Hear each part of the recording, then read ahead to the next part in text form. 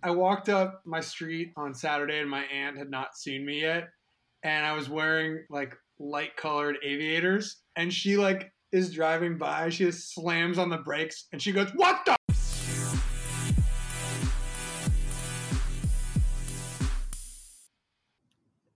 And welcome to Three Idiots and a Lawyer. I'm Brett Fortnum here with Colin Lerner, Joe Shell, and Kevin O'Keefe. It's been a long few days of Syracuse sports. We had the loss to BC Saturday, and just a couple hours ago, we learned that Dior Johnson, the big commitment for 2021, will probably not be coming to Syracuse. Johnson was the biggest commit to Syracuse since Carmelo Anthony, also from the famed Oak Hill Academy. Matt Gutierrez with The Athletic is reporting that the reason that Dior decommitted, he framed it as more of a mutual parting of ways, is over academic concerns.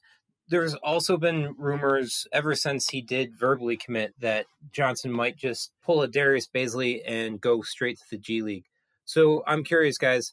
The first news out of basketball season is losing the biggest commit the school has had in 20 years. Should we lose hope? Obviously, it doesn't have a direct impact on this season, but what does it mean for basketball going forward? I don't think it's as indicative of a Syracuse issue as it is a college basketball issue.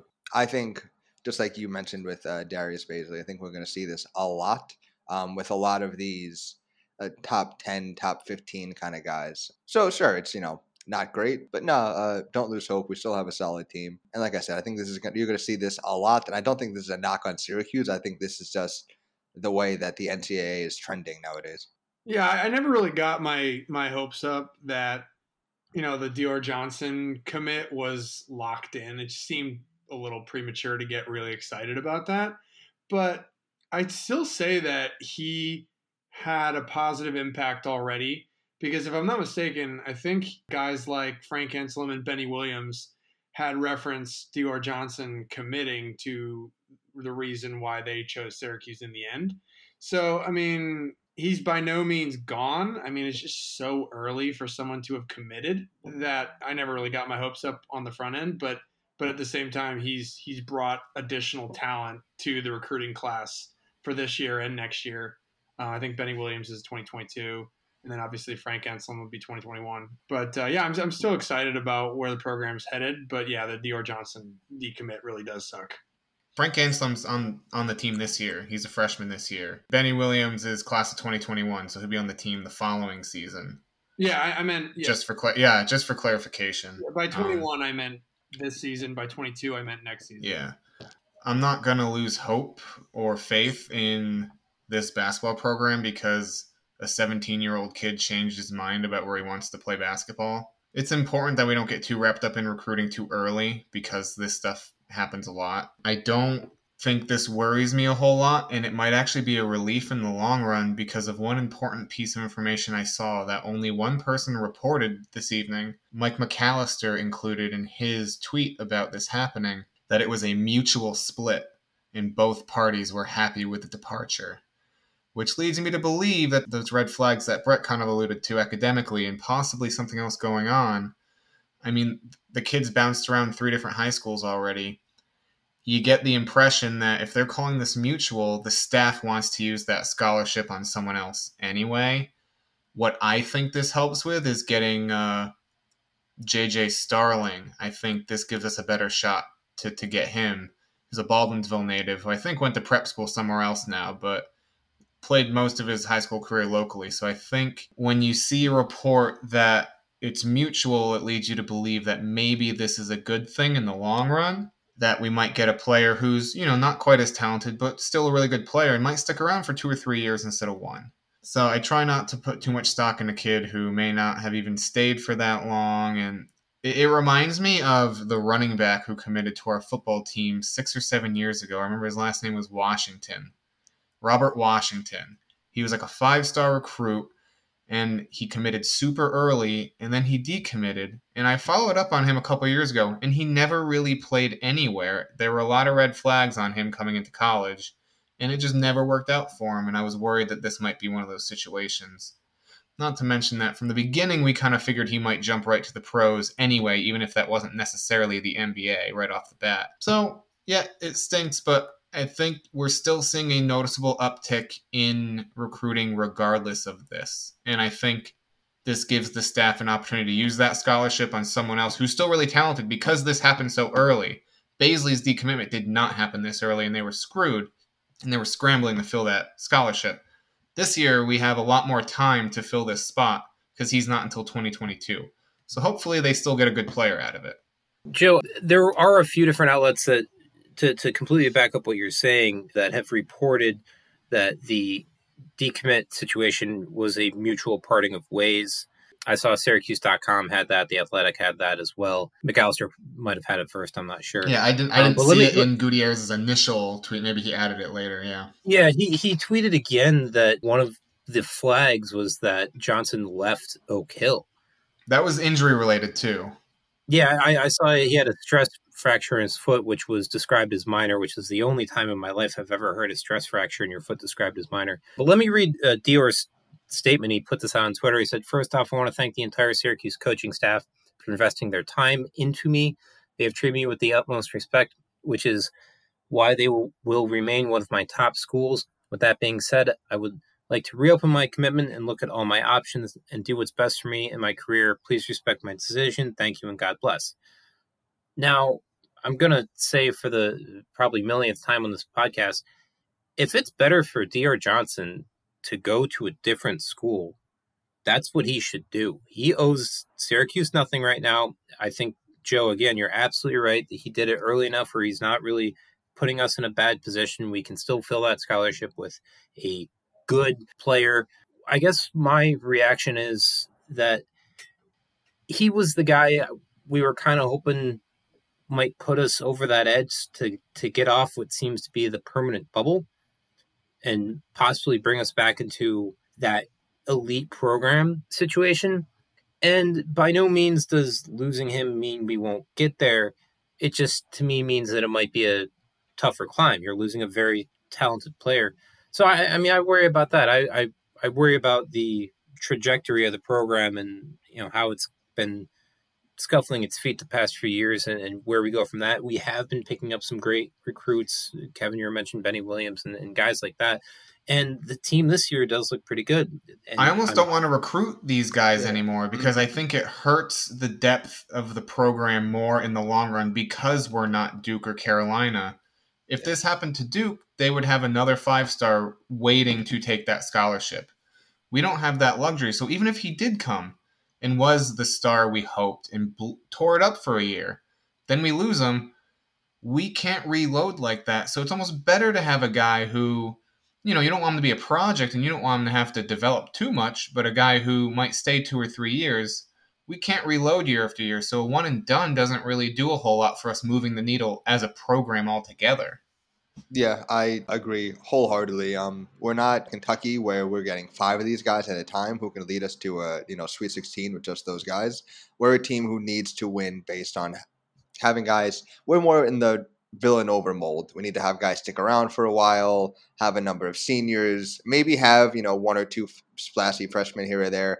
But just having one guy come in is not going to make or break us or our program. We've seen it. We've had Chris McCullough come in and then leave. We've had these major guys who can bring us to the tournament, but they're not going to put us over the edge. Syracuse isn't built like that. We don't have 5 of those guys. We'll have 1, and then, like Joe said, we'll lose them after 1 year. So I don't think that is our path to success as a program. I think we have to think about it more in the Villanova-esque way that they go around it and build a number of guys together as a cohesive unit. I don't think we're ever going to have just the silver bullet who comes in and fixes it for us. I would just say that Carmelo Anthony was a one and done. We won the 2003 national championship. And whenever your program has a single year like that, it's a huge boost. So if you have that big year, then maybe you get the next, not the next necessarily 5-star, but you get the next very good recruit who will stay for 2-3 years. I think it's good to have the occasional rocket ship who's around for 1 year. College basketball is also a lot different than it was in 2003. Undoubtedly. The landscape's completely different. So I'm not trying to put down what you're saying. I just don't know how it applies anymore just because it is so different. I'm gonna have to tiptoe around my Carmelo's related statements just because of previous disagreements with my starting five for the 21st century. But I mean that 2003 team had a whole lot more going for it than just Carmelo Anthony. That was a really good team. And yeah, I'm sure he put us over the top. I think we would have been a Sweet 16, Elite 8 team potentially if we didn't have him.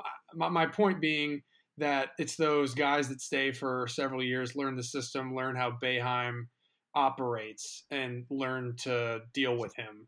That are the ones that can help us, especially now that we're not in that top tier of the conference. But if we recruit guys who, Buddy Boeheim being one of them, who is getting better every single year, I think we're going to be in a good spot several years from now if we keep bringing those guys on. And yeah, maybe we get, Wes Johnson. That would be fantastic. But I'm not going to hold out for that. In other basketball news, the ACC schedule did come out. I don't know if you guys had a chance to look at it. We have a lot of games that might be on one day or might be the next day, which I thought was interesting. The most notable dates here, January 2nd, we're at UNC. January 5th, we're home against Florida State. So that'll be an interesting spell. And then we end the season February 22nd at Duke, February 27th at Georgia Tech, and March 1st against North Carolina. What are your guys' thoughts? Does this change how we're looking at the possible, where we stand in the ACC? Are we going to hear Jim Boeheim get out there and complain about the schedule like he's done in years past? I think it might be somewhat beneficial because the teams that we played twice, we're not playing Duke twice this year. We're playing Duke only once, and it's a game at Cameron, which leads me to believe that that's a game that a mediocre Syracuse team wins for some reason. Do we play Carolina twice? We do. Yeah.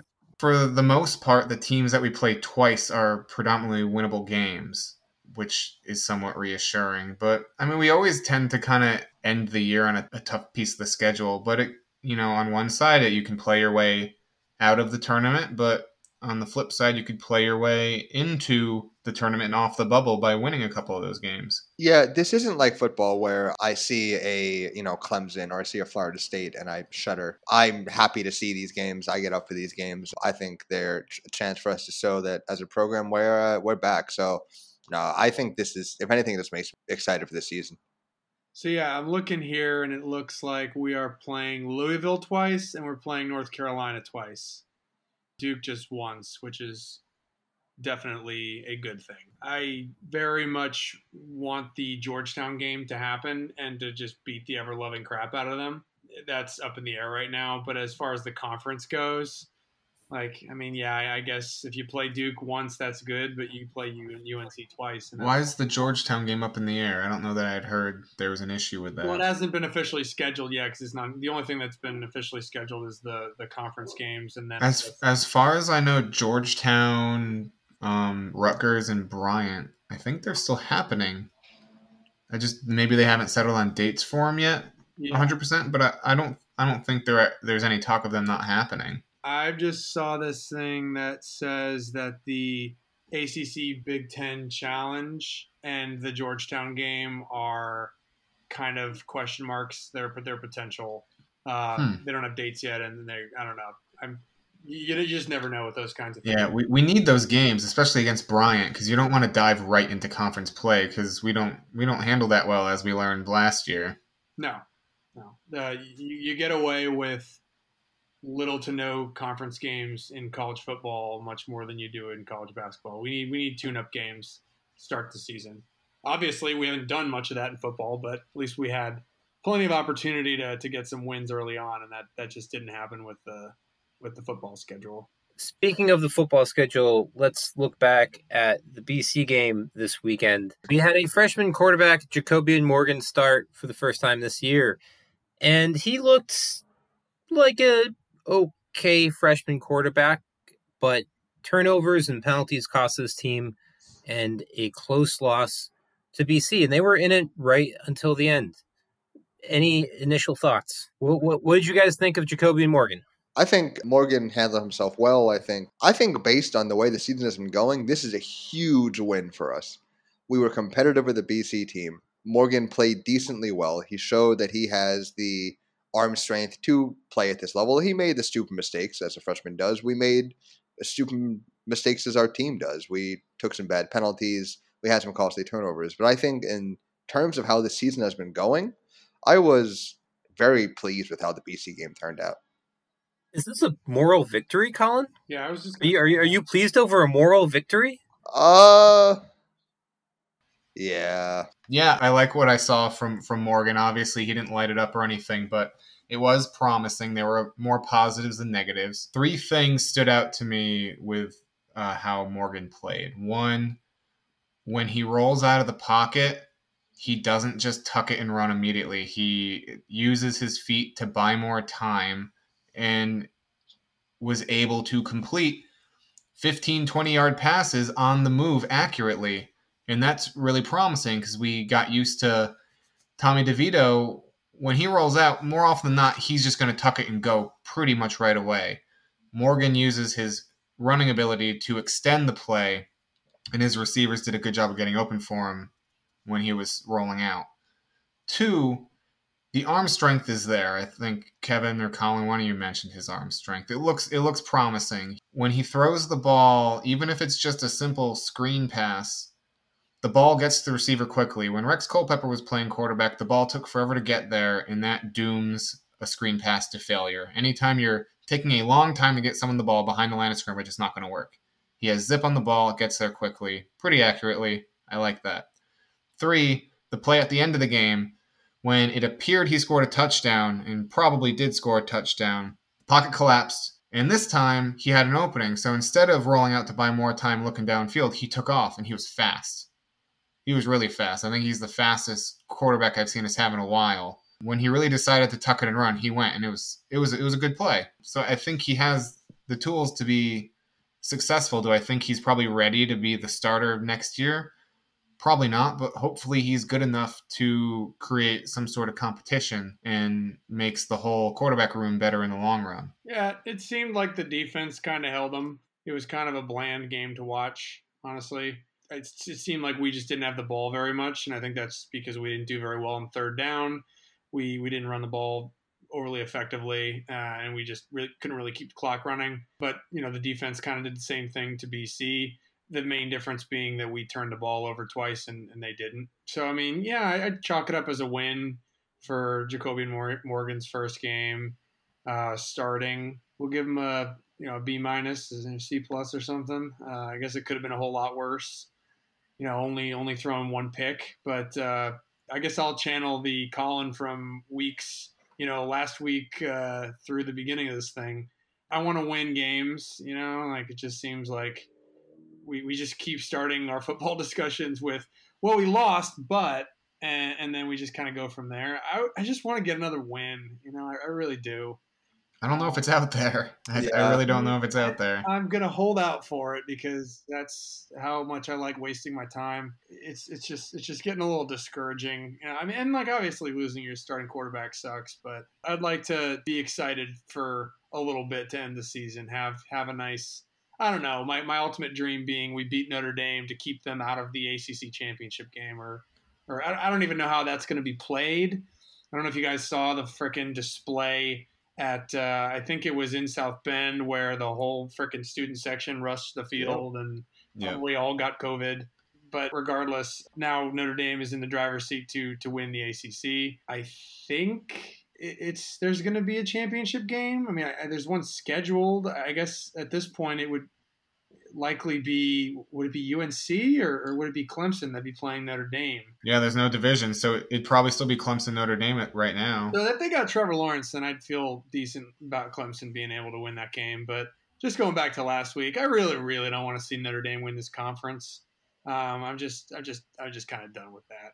Before we turn into a Notre Dame podcast, I do want to bring up a couple stats from Saturday's game. Kevin, to your point about time of possession, BC had the ball for almost 39 minutes. Syracuse had it about 21. So there's obviously a huge disparity there. And Colin, to your point on third downs, we were 3 of 11. And we've been terrible on third downs all year. 3 of 11 sounds like an improvement over the rest of the season. Right, which is the problem. And 14 first downs, that's way higher than usual. That really jumped out at me. So it did seem like that Morgan could keep some drives alive, and it wasn't just the quick 3-and-outs. And honestly, I think what really killed us, probably in the time of possession too, were the back-to-back turnovers on back-to-back offensive plays. That's when BC really kind of stretched out the lead. And we were, I think it was about a possession game up until that point. And even after the first interception, which Morgan threw off his back foot, and it was a very ill-advised pass from a freshman, the defense held him. And then the fumble, they didn't. So I thought the defense played much better. And I know Joe's been saying this week in and week out, but the defensive backs look good and promising. And even though we're out our two best defensive players, it's getting better. And one thing I was actually surprised about was we were getting in the backfield a lot more than I would have expected against Boston College's line, which is just bulky. So I was inspired by that. I won't call this a moral victory because I'm actually against moral victories like Colin used to be. And Colin, if you forgot what you said, here it is. I'm very done with this moral victory nonsense. This yeah, it's great. Rex is coming out and doing his thing, and we have to do it for the seniors, and this and this and this. Listen, man, things that matter are the wins and the losses. I don't care that we came close. I don't care that we played well. Yeah, that's nice. The time for that has passed. I'm just having a good day, man. I'm just trying to look on the bright side of life. You know what I would consider a moral victory? If we can play a game this year where a simple handoff up the middle isn't an automatic 5 yards and occasional 35 yards. That will be a moral victory. Stop the simple run up the middle. That's the main thing holding us back. We'd have a handful of wins right now if we could do that. Yeah, that has the added benefit of being potentially a real victory, because if you can stop the run, it opens up a whole lot of other options. I don't even care if you stop the run entirely. The handoff up the middle being automatic. 5 yards, 5 yards, 5 yards, 40 yards, 5 yards. Even if you still give up 200 rushing yards, at least make them work for it. Make it hard somehow. I feel like we have this conversation every year, Joe, you and I. I feel like every year we have can we just stop the simple ISO run up the middle? And I'm normally okay with bend, don't break defense, and I know that's what we have a lot. But this being where we bend is crippling. Yeah. Especially since I feel like the turnovers have dried up. I think we've probably the last 3 weeks been losing the turnover battle. Yeah, and that's what happens when the strong part of your team, your secondary, is either hurt or leaving or opting out. Without the turnovers, the getting gashed up the middle, it's the main reason we're losing now. That and the inability to score touchdowns. Turns out if you don't score touchdowns, you're not going to win the game. John Madden told me that. John Madden, yeah. All right, well, for our newest segment, we have 2 in the Box with Colin. This is your 2 minutes in the box. You do that, you go to the box, 2 minutes cooking. 2 minutes by yourself, and you feel shame. He's stripping in the penalty box. And then you get free. Let's do 2 in the Box with Colin. Colin, what's on your mind? I happened to come across a very interesting article from a very reputable news source recently. Speaking, of course, about only the best TMZ here. And if you've been living under a rock for the last, 4 years, and have no idea what's going on, then surprise, there was a election. Joe Biden won it. And TMZ seems to feel like this will be a huge boon for our school. So they interviewed Dino Babers, and this is what Dino said. To have the opportunity to be the head football coach at the university where the president-elect graduated from, I think is huge. Not only is it a huge honor, but I think it's a huge advantage when you can go around the country and say, hey, come to Syracuse University, you can be a president of the United States. Babers added that he hopes to someday meet President-elect Biden, calling the opportunity extremely cool. So other than the clear fangirling going on here, do you think that this could actually help bring in some talent to our school as, incoming freshmen? No. Yeah, no. No. He can try using it. I'm not sure it's going to bring in the, I don't think we necessarily want, not that academics don't matter, and a lot of players, do take their academics seriously, but you want kids who want to be NFL football players to play for you. You don't want kids who the first thing they say is, I want to be president. Yeah, the only notable football player to become president wasn't elected, and that was Gerald Ford. So Ronald Reagan played college football, didn't he? He played Newt Rockne. After you mention this, Colin, on 247 Sports, they have a headline that says, Dino Babers counting on Joe Biden to help Syracuse's recruiting. There you go. There you go. Are we really grasping at straws that much? I hope that that's the only time that TMZ interviews Dino. I hope there's no other reason for TMZ to get anywhere close to Dino Babers. To be fair, they did end this article with a nice little gut punch by saying, as for the Orange, they could certainly use some help. They're currently 1-7 and last in the ACC. So not only are our hopes currently pinned on the incoming president, but apparently, hey, guess what? We're bad. Just in case you didn't know. Hey, so that actually brings up an interesting point. Did you guys realize Liberty is ranked? Does that make that loss feel any better? Nothing about Does it make it feel better? No. On paper, obviously, it makes it less bad. I mean, they're a good team, but it makes me more mad the fact that they are a good team. Is it a moral victory, Colin? It's an immoral victory. Oh, kiss my ass. Glossing over the fact that you just said moving on to an important point, does that mean that Colin's point was not important? Yes. Okay. Well, glossing it doesn't say that. It just implies it strongly. I don't know if you guys saw the end of that Liberty game on Saturday, but it was wild. They kicked a comically long field goal, and the field goal was like flubbed, and Virginia Tech ran it in for a touchdown, and that was the last play of the game. It felt like 10 minutes of celebrating. And then the refs threw a flag and said that there was a false start on Liberty, who then obviously said, "Thank you very much, sir. We will accept that penalty," because obviously you have to accept a false start. And then they kicked again from 5 yards back, and it ended up being like a 59-yarder, and he drained it. Game over. Liberty wins, undefeated. Now they're ranked. I don't want to disregard everything you said, but they called a timeout. It wasn't a false start. Virginia Tech blocked the field goal. I've always done this, VT coach Justin Fuentes said. I don't believe in waiting until the last second to call a timeout in the situations. I hollered timeout, and I guess I waited too long. That's what I told the team. It's on me. Baber had a 59-yard attempt blocked with 8 seconds left. I don't know. It was. I think that ending was just one of the weirdest things I've seen, especially for a team like Liberty playing up against a perennial contender like Tech. And I think there's just something special about Liberty this year. I don't know. That sounds like an interesting college football moment, but I don't need anything to remind me that they're still an institution of lower learning. Yeah, well, I don't know. It just when those years when it just seems like the fates are on your side. I'm reminded of like the Giants when they made their Super Bowl runs. Like weird shit would happen where they bounce off someone's helmet and then end up in the receiver's lap and they'd score a touchdown just by accident. David Tyree, man. David Tyree. Well, yeah, I mean that. But I mean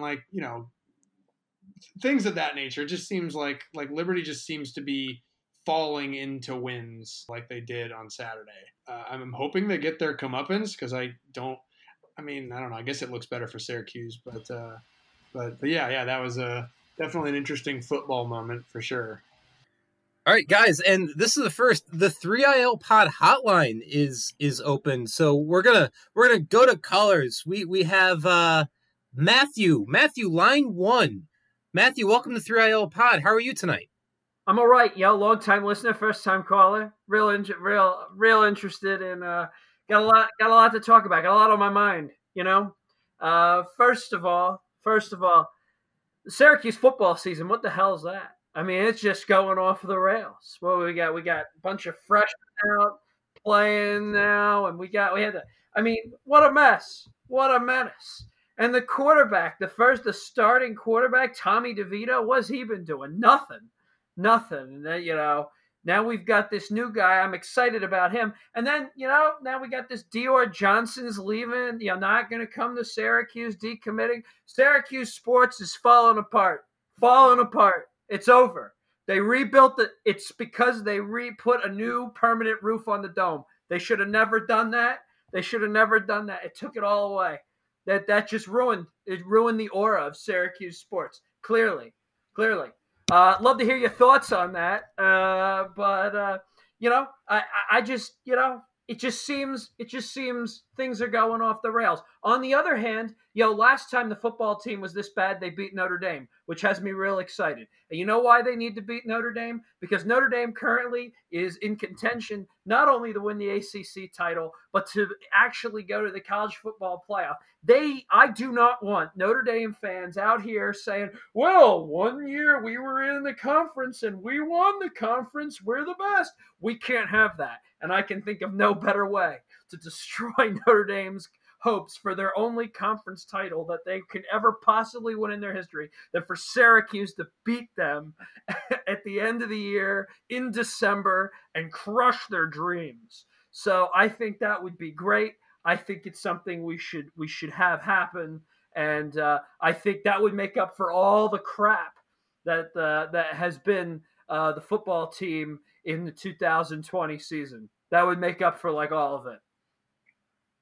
I don't know about you guys, but I like this guy's points. I kind of want him to be a regular contributor to the podcast. First and last time we take a call. Our standards aren't that high, so I guess you're in, Matt. Oh, look at that. Although, you did lose your accent about 3/4 of the way through there. Not even. You went from Jersey Mike to Kramer to Matt from Pennsylvania. Well, I had to hit a little bit of everything just to give the feeling. Had to come in hot like the Mike Francesa callers, which are amazing. I look, that show is crap except for the fact that the callers are amazing because they propose the worst possible trades and think it's smart and then just sit back and say, hey, Mike, I think it'd be great. The Mets have this guy in AA. We should trade him to the Dodgers for Clayton Kershaw. I'll hang up and hear what you thought. And this guy, where do we get? And then Mike Francesa doesn't say anything because he fell asleep on the air during the phone call. Yeah, I was driving home at 2 a.m. listening to Steve Summers, and some guy called on and then was just snoring when they actually brought him on to actually do the conversation. He was just asleep. Mike Francesa legit fell asleep on the air, taking a call. He was doing a phone interview, and he's just nodding off in his chair. Yeah, well, he's also a moron with bad opinions. Well, that's understandable. Mike Francesa saw the first baseball game ever played. He's been around. I wouldn't want to be awake if I was Mike Francesa. Who was the guy that admitted to committing a crime on a? It was the Alabama Auburn guy, the guy who killed the tree. Well, what show is that? Feinbaum. Feinbaum, that's what it is. Yeah, mm-hmm. Yeah. The guy who poisoned the tree and he admits to it, and then they He's yeah, I poisoned that tree. Who we got for the Mount? Real quick. Who? Everybody pick one, real quick. Give me John Rahm. John, I love that hole in one on that par 3. That was magical. He's got the magic this weekend. I think Justin Thomas is going to pull it off. I'm going down. I'm just going down with Xander Schauffele.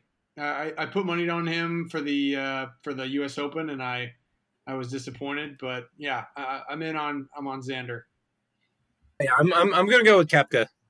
Kevin, what about the guy you went to high school with? Is he still good? Patrick Reed won the Masters 2 years ago, and he hasn't really been heard from much since.